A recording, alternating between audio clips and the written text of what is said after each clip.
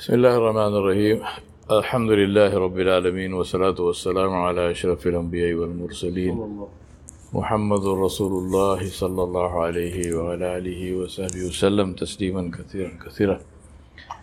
فما بعد, my brothers and sisters, before we go into the lesson today, which is a continuation of the story of another one of the great Sahaba of Rasulullah sallallahu alaihi wasallam, Sayyidina Abdullah bin Hudhafa as-Sahmi radiyallahu anhu.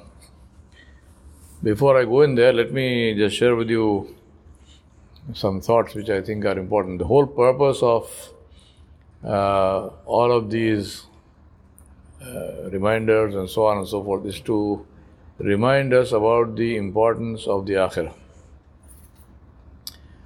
and to enable us to evaluate every action in the context of how it is likely to affect our Akhirah.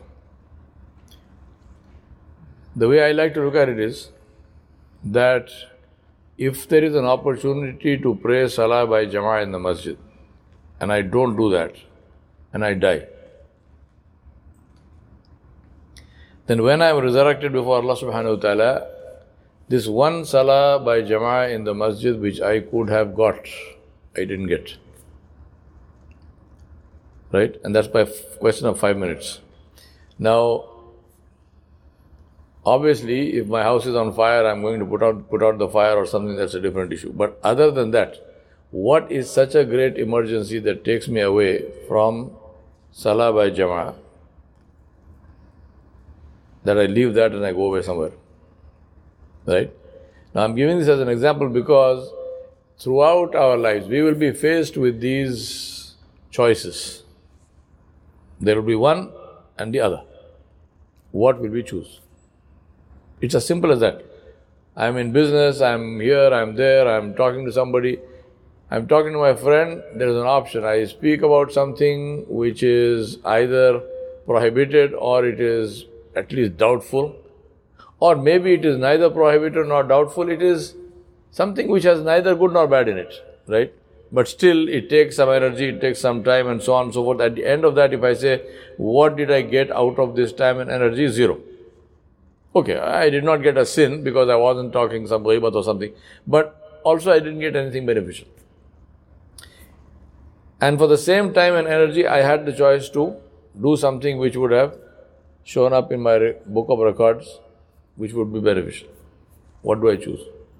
So the question always to ask yourself is this, to say that if I die now, what do I take with me?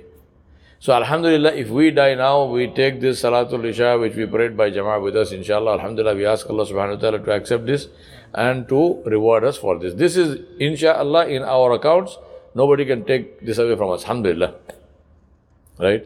And then if we pray Salatul Fajr also by Jama'ah, then we have not only the two salawat by Jama'ah, but we also have the reward of worshipping Allah subhanahu wa ta'ala all night. Because this is what Nabi sallallahu alaihi wasallam told us. Pray Salah Isha by Jama'ah and Allah gives you the reward for half the night, and pray Salatul Fajr and you get the reward for the other half of the night. Right? So just these thoughts. Now, to come to the story of Abdullah bin Hudhafa as-Sahmi radiyallahu anhu, he was, as I mentioned in yesterday's Khatira, he was the man who Rasulullah sallallahu alaihi wasallam sent to as his qasid, as his messenger with his letter to the king of Persia. And this was the Sasanian, the first Persian empire, and the king was Khusro Parvez, the emperor of Persia. Now, that whole story yesterday I mentioned, so I'm not going to repeat that, but he had Sayyidina Abdullah bin Hudhafa radhiyallahu anhu had this unique opportunity and unique distinction of having met personally the two biggest rulers of the time. One was Khusro Parvez and the other one was Heraclius, the Byzantine emperor. Now, how the Heraclius thing happened was, it happened in the time of the Khilafah of Sayyidina Umar ibn al-Khattab radhiyallahu anhu. So almost 20 years after or not 20 years, but maybe 15 years or so after the meeting with Khusro Parvez. And the way that happened was that Abdullah ibn Hudhafa radiallahu anhu and some other Muslims with them, they got captured by the Romans. There was a Byzantine, they used to raid. So in that Byzantine raid, they got captured. So when they were produced before Heraclius, somebody told him, they said, look, these are the Sahaba, these are the companions of Muhammad sallallahu alaihi wasallam. This is not everybody, but these are the companions. And they said these are people with very special powers and very special position and so on and so on. And if they make dua, Allah subhanahu wa ta'ala listens to their dua and so on. These are all Christian guys. The Byzantine Empire was a Christian empire at that time. But they told the Sahaba were famous everywhere. So they told him the story. So Heraclius said, well, the best thing to do is to convert them all to Christianity. Then we have them. He said, who is the leader of this? He said, Abdullah ibn Hudhafa.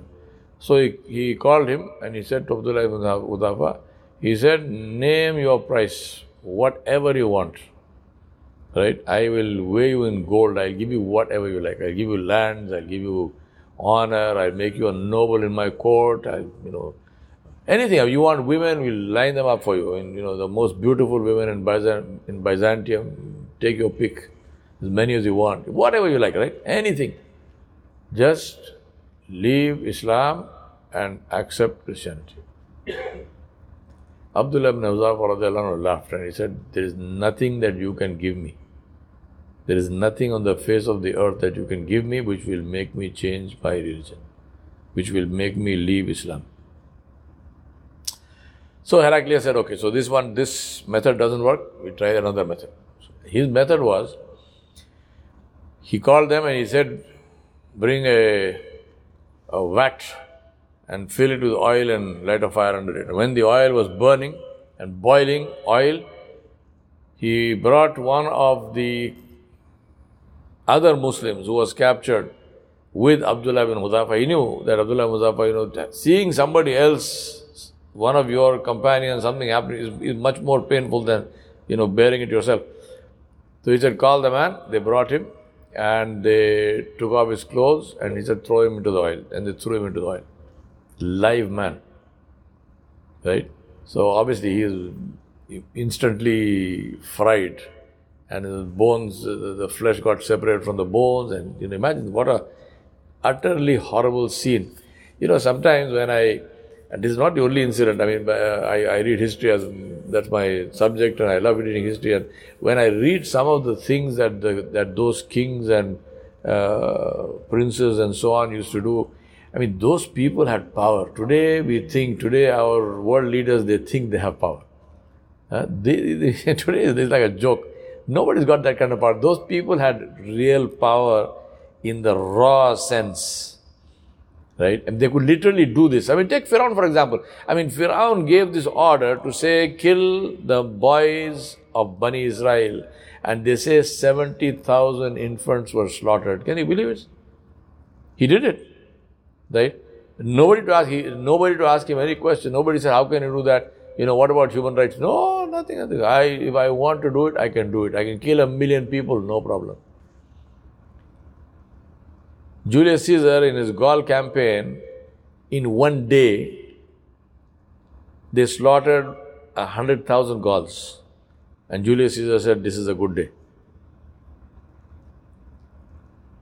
And if you think that is big, then Genghis Khan, who has nothing to do with Islam, believe me, it's just the Khan is the title of the ruler. Genghis Khan, when he conquered Samarkand, in one day they killed 1.5 million Muslims. One day. Men, women and children. 1.5 million Muslims. And remember they are not using machine guns. This is swords. Stroke by stroke by stroke. 1.5 million Muslims in one day. Those people had power. So to come back to the story here, one person gone. Then he said, bring one more. They brought one more. He threw him inside in the water. Again, that second person gone. Now Abdullah bin Hudhafa was watching this. Then Heraclius said, now throw him inside. So as they were taking him, Abdullah ibn Hudhafa radiallahu anhu's eyes filled up with tears. So he said, hold on. He called him, he said, why are you crying? You are afraid? Abdullah ibn Hudhafa radiallahu anhu said, I am not afraid. He said, I am crying because I have only one life. And that will go now. He said, I am crying because I wish I had as many lives as the hair on my body. And all of them, one after the other, would have gone like this in this oil for the sake of Islam. He said, unfortunately, I have only one life. Heraclius was absolutely astounded. He said, leave him. Then he said to him, I have only one request. Now imagine from where he is coming. He is from ordering and killing us. He says, I have one request. He said, my request is, will you kiss me on my forehead? You know, among the Arabs, the way of expressing respect for somebody is you kiss them on the head, right? So he said, will you kiss me on my head? So Abdullah ibn Hudhafa said, what will you, if I do, what will you do? What is your, for what?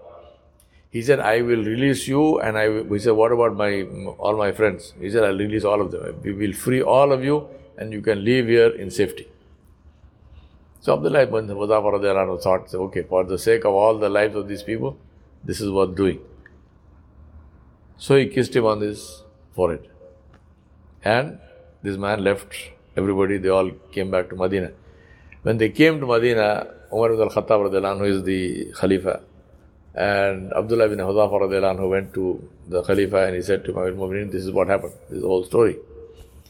When Umar ibn al-Khattab radiallahu anhu heard the story, he said, allow me to kiss your head. He said, allow me to kiss your head. And he said to all the people, if there is one man who deserves to be honored by kissing his head, here's the man. And all the people, whoever was there, they all kissed Abdullah bin Hudhafa radiallahu anhu on his head. And these are the Sahaba of Rasulullah sallallahu alaihi wasallam.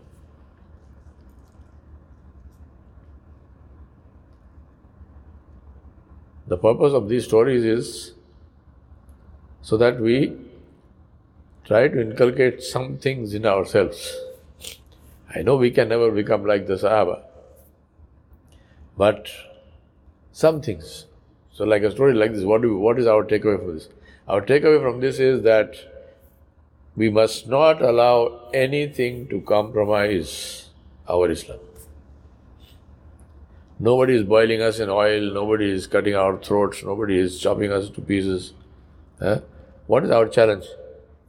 Our challenge is earn halal, eat halal. May Allah protect us. One chicken is enough to defeat us. One chicken, one time. Eating doubtful chickens. For what? What will happen? You will die if you don't eat a chicken that time. I mean, eat chickens until you start laying eggs, for all I care. But make sure that the thing is properly zabiha, so that there is no doubt. This is the state. I mean, may Allah protect us. This is the state of our iman. One chicken will defeat us. La hawla wa la quwwata illa billah. Seriously, we have to, because remember, the Sahaba of Rasulullah are the gold standard. They are the standard against which the rest of the ummah will be measured. We ask Allah subhanahu wa ta'ala to protect us. Right? We ask Allah to protect us. Because if we are measured against that standard, I'm talking about myself, what will I say? What will I say? So the idea of all these things is, inshallah, that they inspire us and that we try to live our lives in a way which is pleasing to Allah subhanahu wa ta'ala and in keeping with the sunnah of his Habib and his Khalil, Muhammadur Rasulullah sallallahu alayhi wa alihi wa sallam. Wa sallallahu ala nabiyil kareem wa ala alihi wa sahbihi ajma'in bi rahmatika ya arhamar rahimin.